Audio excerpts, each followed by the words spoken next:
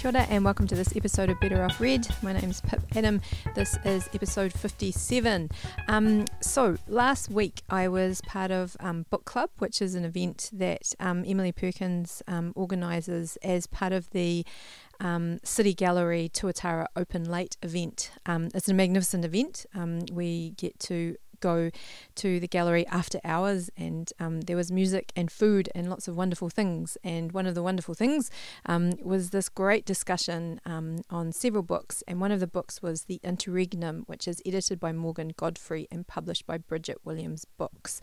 I was very taken by this book. I just found it fantastic and amazing, and I was very grateful when I contacted Morgan. He said he was willing to sit down and have a chat with me simply about this fantastic book. So the book is published as one of the BWB texts series. So these books are billed as short books on big subjects by great New Zealand writers. So The Interregnum, it says, interrogates the future from the perspective of the generation who will shape it. So it's a collection of essays which are really beautifully brought together under this idea of the interregnum, which Morgan explains. And yeah, it's just a fantastic book. Morgan Godfrey is a writer and trade unionist who's based in Wellington.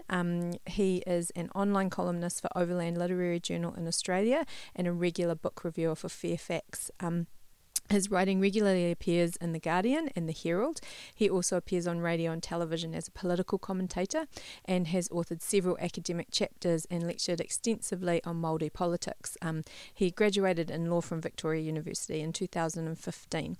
You may have also read Morgan's writing in The Spin-Off, and he sometimes writes for E Tangata as well. So yes, he's incredibly talented, and I was just very excited to talk to him about this book. I think the first thing you're going to hear is me reading the first opening paragraphs of Morgan's introduction to The Interregnum, just to give you an idea of sort of the context for the book. So yes, I hope you enjoy it, and thank you very much, Morgan, and thanks a lot.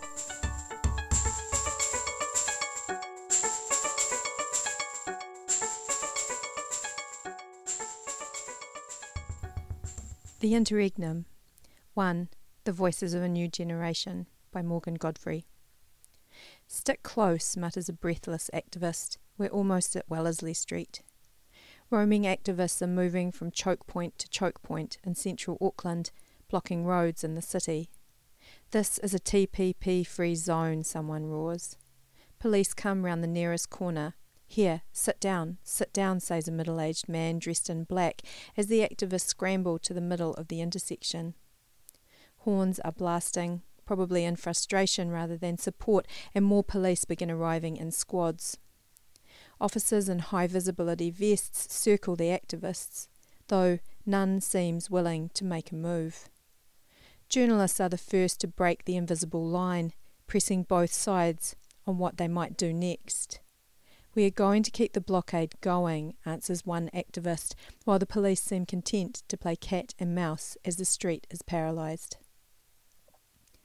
Few cars are making it through the blockades, and bus drivers are on strike for the day, so the only thing moving on Queen Street is a protest body more than 15,000 strong. Okay, so thank you. Hello, Morgan.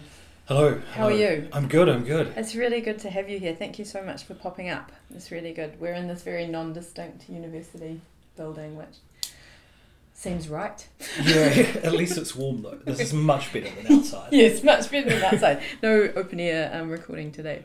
We are here today to talk about The Interregnum, which is subtitled Rethinking New Zealand, which you edited, and it was 2016, eh? Yes. Yeah. And it's part of the BWB sort of text, which the series which fits so nicely together, sort of thinking about New Zealand and certain issues in New Zealand.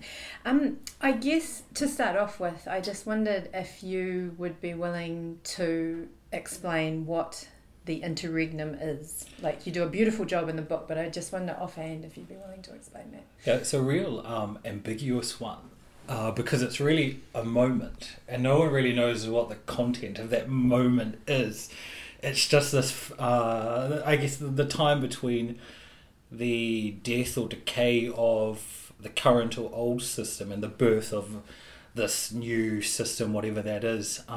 So the interregnum's kind of everything in between that, from the protests to the books to the songs, and everything else. They used to, interregnum used to refer to, back in the old days, the time between the death of a monarch and the crowning of a new one.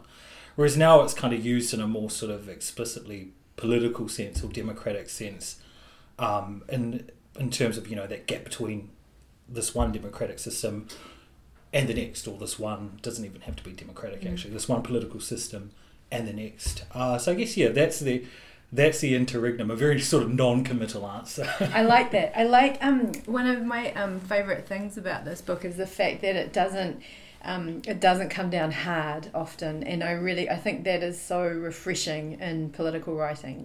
Like it is strong in what it voices, but it doesn't feel the need to kind of slam down. There's even the way that you explain neoliberalism in your in the introduction is so good, because it's sort of talking more about a process of unfolding and a history rather than a definition. Yeah. I guess or at least what I was trying to do was kind of speak more to how people actually experience neoliberalism, rather than kind of the more sort of free market definitions. But the book itself is quite interesting in that it is a kind of a soft read, and I think it's a soft read because it's a reflection of its particular moment. Like this was before Trump became president. It was before Brexit. It was before even Jacinda Ardern. So that was I think that's one reason why it's kind of I guess less hard than it otherwise would have been if we had written it this year or even last year. Because when it came out in 2016, very early 2016, I think it was January, February, things were looking uncertain but positive. like 2016 might have been a good year, and it definitely wasn't, and 2017 wasn't, and 2018 looks pretty bad too. So I think that was the reason why there was a bit, I guess, optimism there, because it's very much a reflection of its time, but interesting, and kind of some of the things it looks ahead to have kind of panned out as well. A lot of the bad things, some of the good things, but mostly the bad. It's so true. And because the context of it does seem to start in the sort of anti-TPPA movement, doesn't it? That's where your introduction starts, doesn't it? Yeah. That's an interesting one, because events haven't entirely panned out in the way that perhaps I wrote about them. Because when the current government said we're going to commit to this new sort of CTPP, whatever they're calling it, they said we're going to commit to this, and there wasn't the same, how do I put it, energy as there was before. There was a backlash, and there was all that, but there wasn't the same street movement. There wasn't the same strength of criticism and strength of feeling. Despite it very much being the same deal, which was quite interesting, because I thought, in the context of, if we're going to call now an interregnum, I thought it was interesting because it showed that you can easily take the energy and the momentum out of this thing as well. It's not all just fireworks and protests and marches. It can very easily be a sort of top-down process where people kind of feel excluded, and if they feel excluded, they're going to act excluded too. So I thought that was really interesting. Yeah. I just think the book is so... that's why I'm really grateful for you coming today, because I just feel like I just want to push this book on everybody at the moment, because I think where we are now in these, 2 short years, I think that, I think some of that optimism might be useful right now, perhaps, or just the ideas in it are so good, and I think some of them perhaps got lost a little in the last election, because I think a few people breathed out a little bit when maybe we shouldn't have breathed out. I don't know. Oh gosh. Can you talk a little bit about how the book came about? What did the publisher contact you, or was it an idea you had, or can you talk a little bit about how it came about? It was an idea I had, and I was intending to write it myself, but after thinking about it, I thought, well, you can find my voice pretty much everywhere. And it doesn't need to be amplified in this way. And is it really as valuable for me to speak to, this particular moment, or a community of essentially people who are the same generation and who are my peers?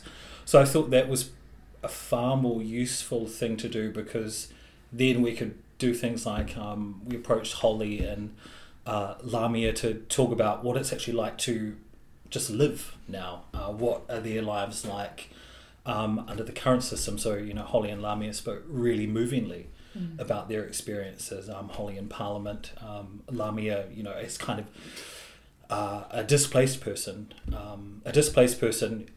yet also a rooted person. So she spoke about being Bangladeshi and a New Zealander and an American, which was a really interesting kind of reflection of today's more globalized world, which has always been an ideal, but in Lamia's life, wasn't always this sort of perfect ideal that people used to have in their minds about what it would mean to live in a borderless world.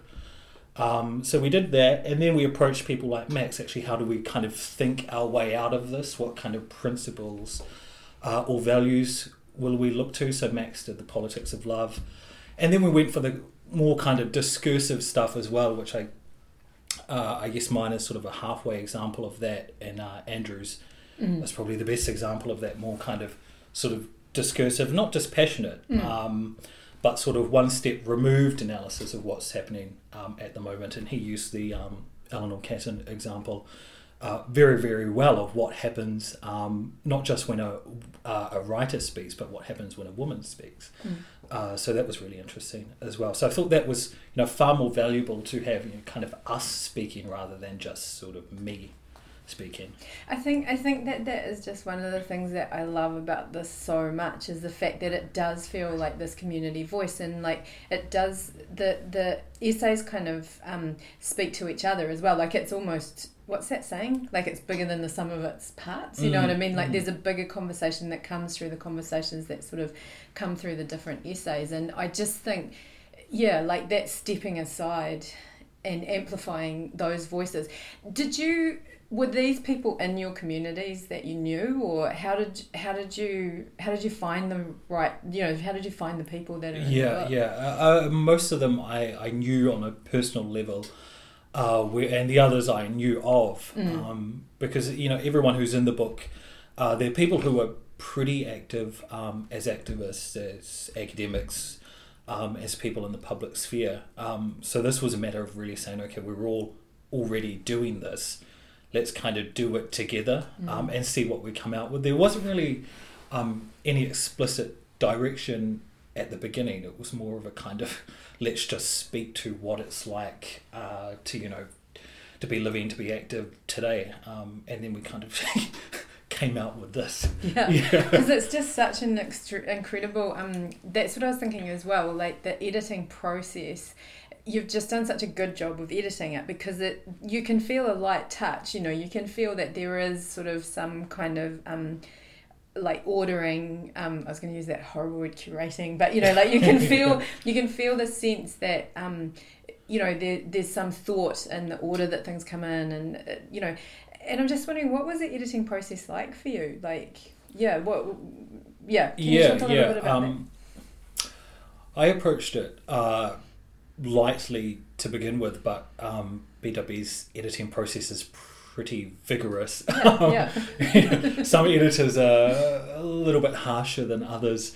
So the book would go through me, then it would go through someone at BWB, then it would go to like its final kind of final sign off, and each step for the writers themselves is actually pretty difficult, because you're having lots of different people look at your work, and it's hard to edit these kind of things, because you can't really contest what people have lived through.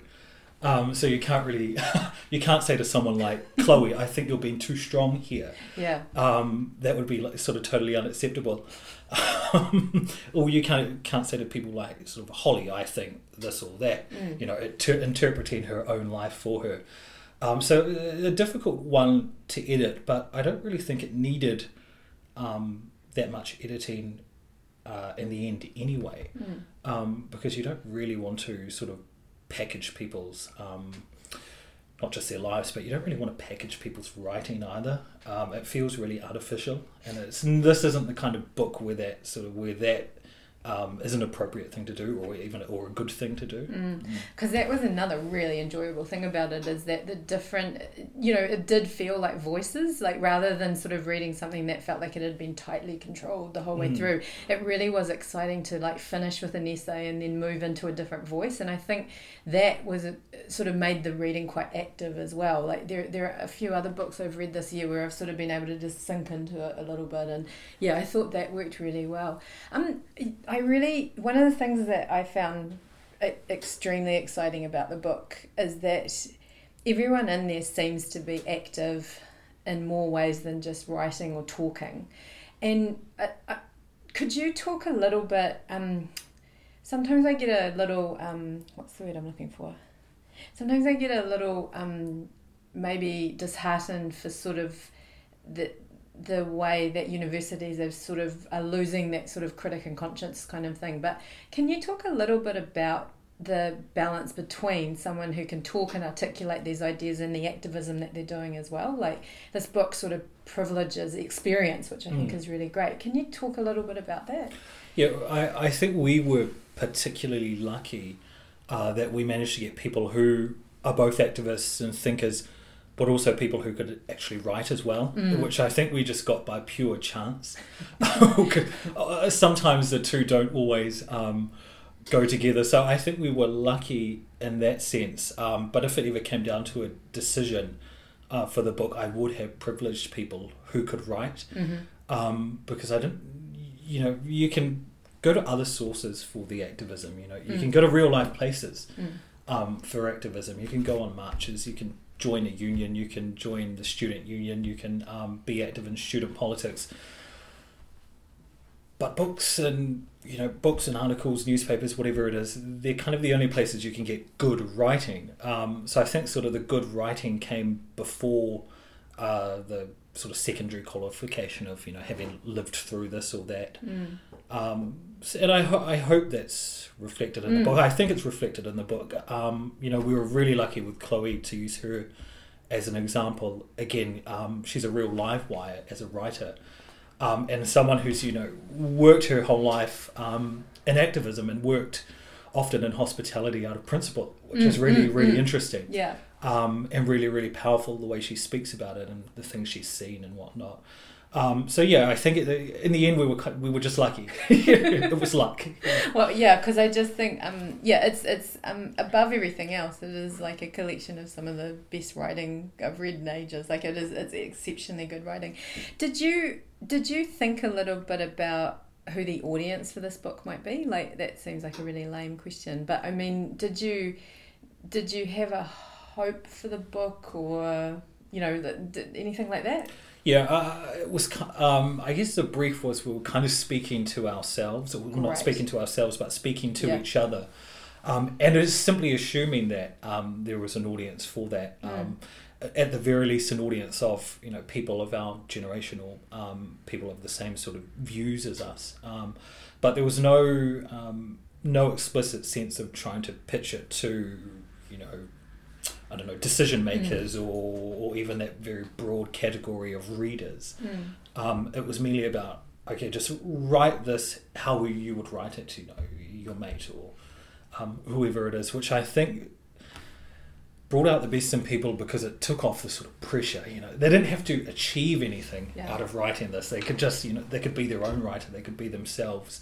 Whereas if I think often when you sort of write with an audience in mind, you're not necessarily sort of writing to the gallery or playing to the gallery, but you do. I think you moderate yourself in a way you otherwise might not have, because you think, so and so won't like this, or so and so won't like that. They'll like this instead. Whereas without that audience in mind, you can simply be yourself. So yeah, I thought that was the best way to go about it.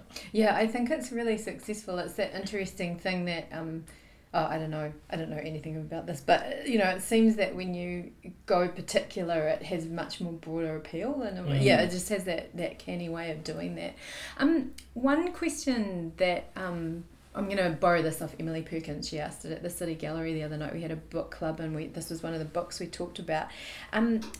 She simply said, the end of the interregnum is not simply a change in government.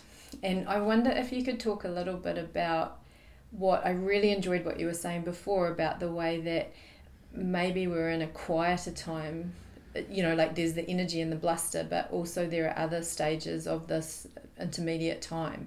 Could you talk a little bit about, I don't even know how to phrase the question, but just like, where are we at the moment as far as change goes? It's hard to say. I think overseas it's really interesting because everyone's kind of converging on the centre is how I see it. So you have all these ideas like, say, Trump saying that some neo-Nazis are very fine people. An idea from the lowest gutter of the lowest sewer suddenly, has converged on the centre. And then you have people like Bernie Sanders, and not drawing equivalents between the far left and far right, but you have people like Bernie Sanders who can openly call himself a socialist and win millions of votes in the process of doing it, and be the most popular politician in the States at the moment. So that's kind of from the other end a really interesting sort of example of people converging on the centre. And we see it in the UK as well, where kind of far out ideas like Brexit. Even today, Tommy Robinson, the EDL guy, the English Defence League guy, was sent to prison recently, and about 15 to 20,000 people marched for his release on the streets of London. Something unthinkable like 10, 20, 30 years ago. So again, another sort of example of these sort of far out ideas, or what were previously considered far out ideas, sort of converging on the centre. So I think that's kind of happening overseas. I'm not entirely sure what's happening here. Distance makes it easy to kind of spot things that are happening in other countries, whereas kind of proximity makes it a lot harder. So being a New Zealander and being sort of active in politics, it's a lot harder to see the wood from the trees kind of thing. So I'm not entirely sure what's happening here. But I guess immigration's probably a really good example, because we listen to Trump and we're like, whoa, that guy's terrible. He's saying crazy things about immigration. They're taking our jobs, they're rapists, that sort of thing. There's actually an anti-immigration sentiment has actually prevailed here already, just in really polite terms. It's, they're buying our houses. And the last government did really cruel things like make it harder to get the family reunification visa, which is really, really inhumane, because you're saying to migrants, you don't have the right to a support network when you're here. You don't have the right to a family, and kind of creating these two classes, citizens and residents. These are the people with a right to support and with a right to a family. You guys know. So I thought it was really inhumane. And actually worse. Worse than what's happening in a lot of other countries as well. So it's kind of hard. I think we're slowly going the same way as other countries. It's just the way that it's expressed here is a little bit different. Yeah, and it just seems I totally agree. Sorry, I'm just a bit blown away. That was such an articulate answer. And I was just thinking, I just saw a headline before we came in here about I had great hopes for the 3-strike repeal, and that's dead in the water because New Zealand First doesn't like it. And I think it was kind of interesting reading this book, because I feel like not only are we in this weird limbo kind of period, but it feels almost like we've got a government that's almost in this strange push me pull you kind of situation as well. And it's such a bizarre time to sort of be alive. As far as that's the thing that I found really interesting, is this book is 2 years old, like you say. It's sort of pre-Trump, pre-Brexit, Jacinda Ardern.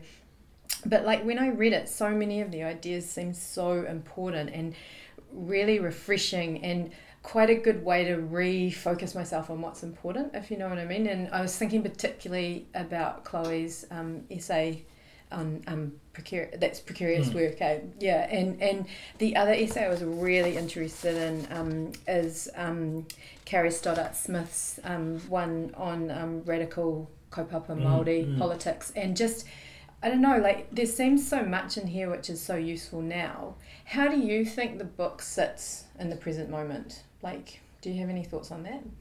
Yeah, it's interesting, and that, I guess, how do I put it? It's interesting in the parts that are prescient and the parts that are not. So kind of comparing my sort of discussion on the TPPA, which was not prescient, with Chloe's discussion of precarious work, where many of her ideas are now getting adopted.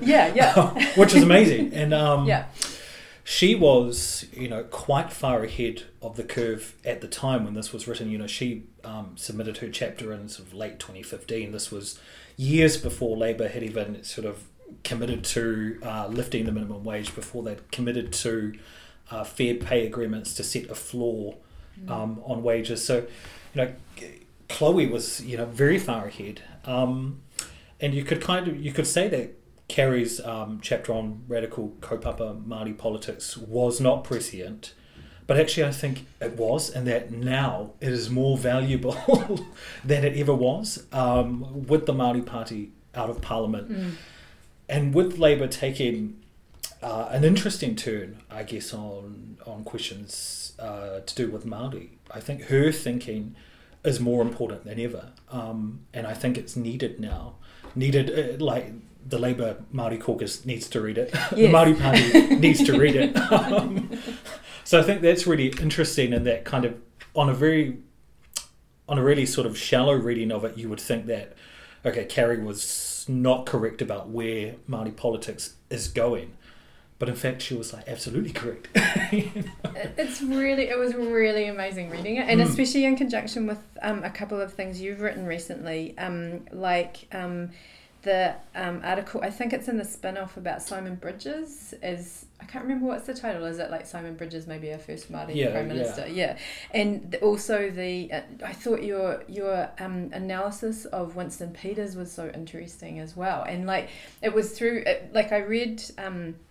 I read this, and then I read the essay in Interregnum, and then I read your articles, and I was just thinking, whoa, that, like I say, like if you'd read that in 2016, you would have thought, and then the election went the way it did. But yeah, it's incredible.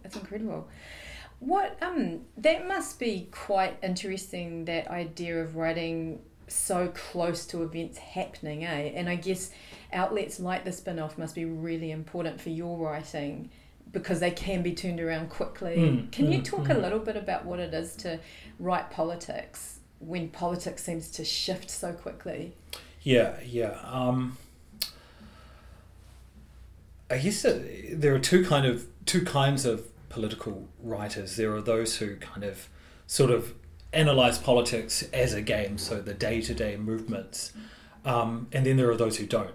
So those are usually the people who write from some kind of principled position, or it could be an ideological position, and then there are those who simply just go with what's happening. So, people who are like Simon Bridges got up in Parliament and said something really funny and it made Jacinda look really bad, or vice versa.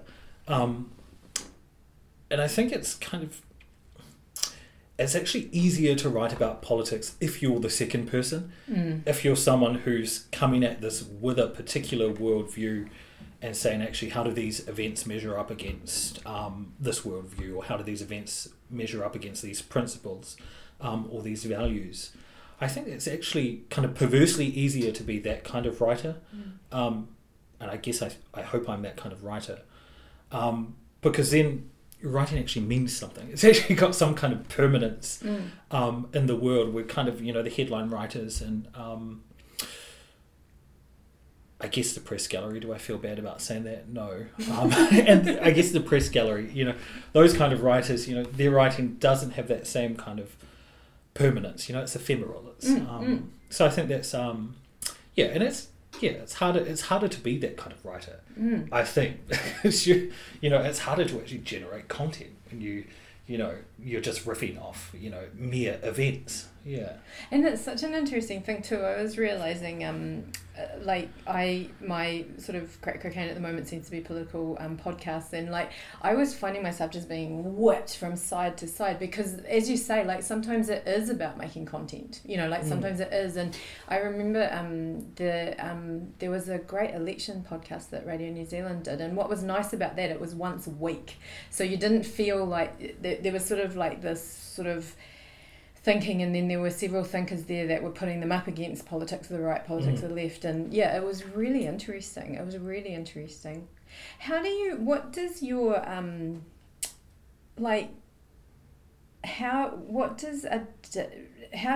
explain your job to people?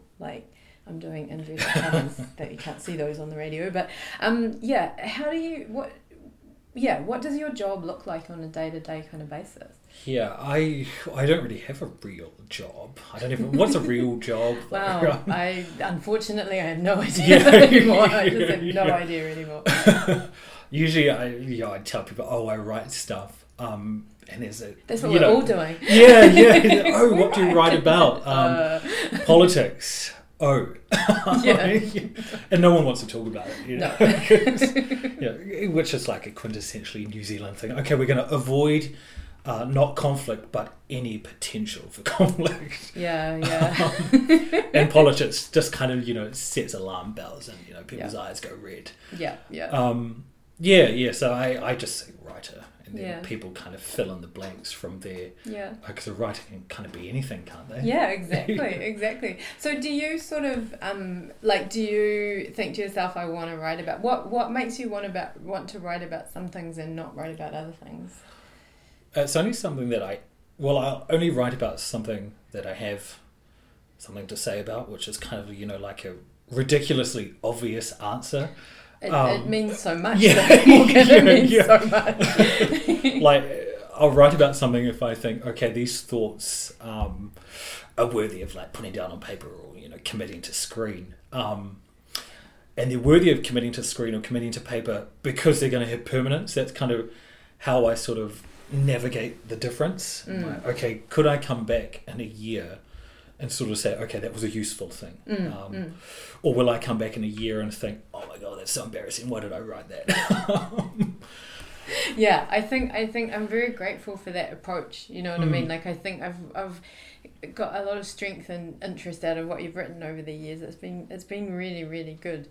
Can we talk a little bit about this? I don't know how to say this, but with Interregnum, do you see an opportunity to redo this project again? Is it something that could be done every 3 years or every 4 years, or what do you think about that?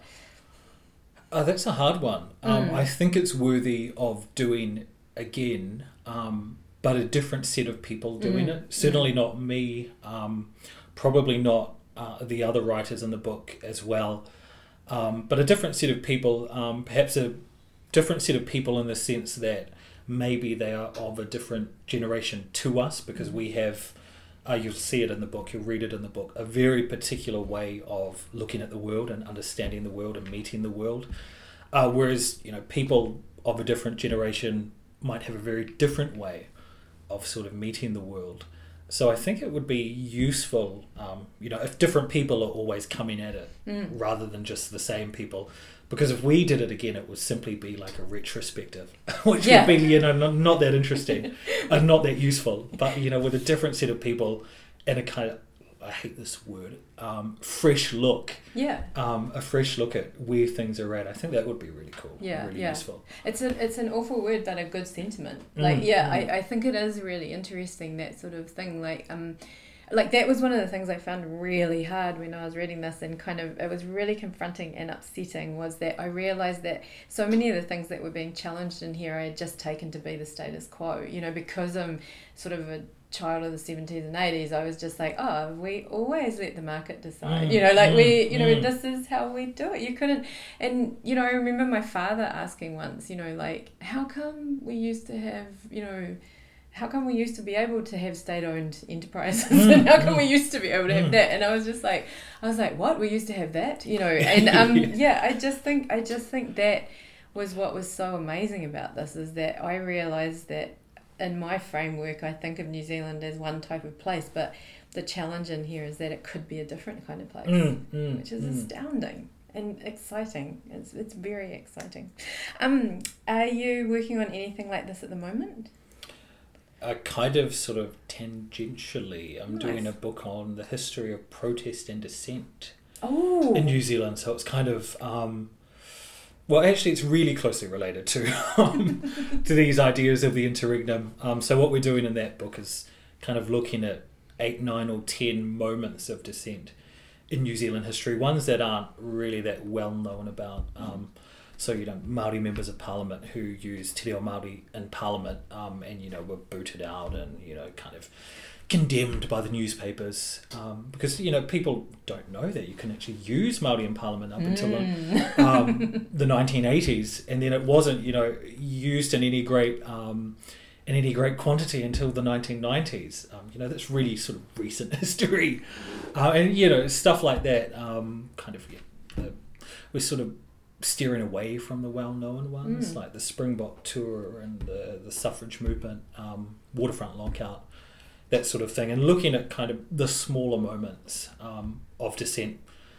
Yeah, so I think it's closely related to the interregnum. I hope it's going to be closely related to the interregnum. The first chapter will probably be like the interregnum. yes. I was really interested in that idea, like the way you're talking about these less sort of, like famous kind of things. And I was thinking about the TPPA protest and how that it did feel like it was a little bit associated with Occupy maybe, but just this idea, I remember a few older people sort of saying to me, oh, Occupy, what was it about? And it just seemed like, well, maybe it was about that, and that's really exciting that it was just about that, and maybe we need to get rid of this idea that we protest for something or at something or, and just like maybe there's a moment to sort of, I don't know, revolt. Oops. But yeah, whoops. But yeah, I think it's a really interesting thing, and like that's what I really liked about reading that introduction about the TPPA, because that seemed so important. Even though we ended up where we did, that seemed so important. It seemed like a real moment. Yeah, I don't know. Yeah, it was really important. Sort of divorced from the actual sort of content. So it's very important, divorced from the TPPA itself, because it brought together all of these wildly different people, old school hippies, Māori activists, politicians, business people even, doctors, nurses. It was the very first or the only protest or movement that I've seen that's united such a kind of wide range of people, or so many different people. Unions unite kind of workers. Student unions unite, the students. Yeah. Whereas the movement against the TPPA, it was kind of like, seemed like it was everyone. Yeah. That's why I think it was important. And do you think, I mean, this is probably, I don't know anything about anything, but like this, sometimes the protest is about the moment, isn't it? Like it does feel like for ages there had just been it had been so freaking awful, and then finally there seemed something really constructive that we could do. It was like, okay, right, that's the focus of our dissent, and there we go. It's really interesting. Oh my goodness, I can't wait for your new book. I think I'm out of questions. Is there anything else you'd like to say? I think we pretty much covered it. We really did. Covered all the problems of the world. Yes, and we didn't fix them. That's the other thing I like about in here, is that like so many of these essays, like you'll read them and you'll think, oh, they're going to say we need to do this with the structures of politics and that, but often they say we just need to dissent. We just need to be angry, and I really like it. It's such a good book. I just cannot recommend it highly enough. Thank you so much for coming and talking. Thank you for having me.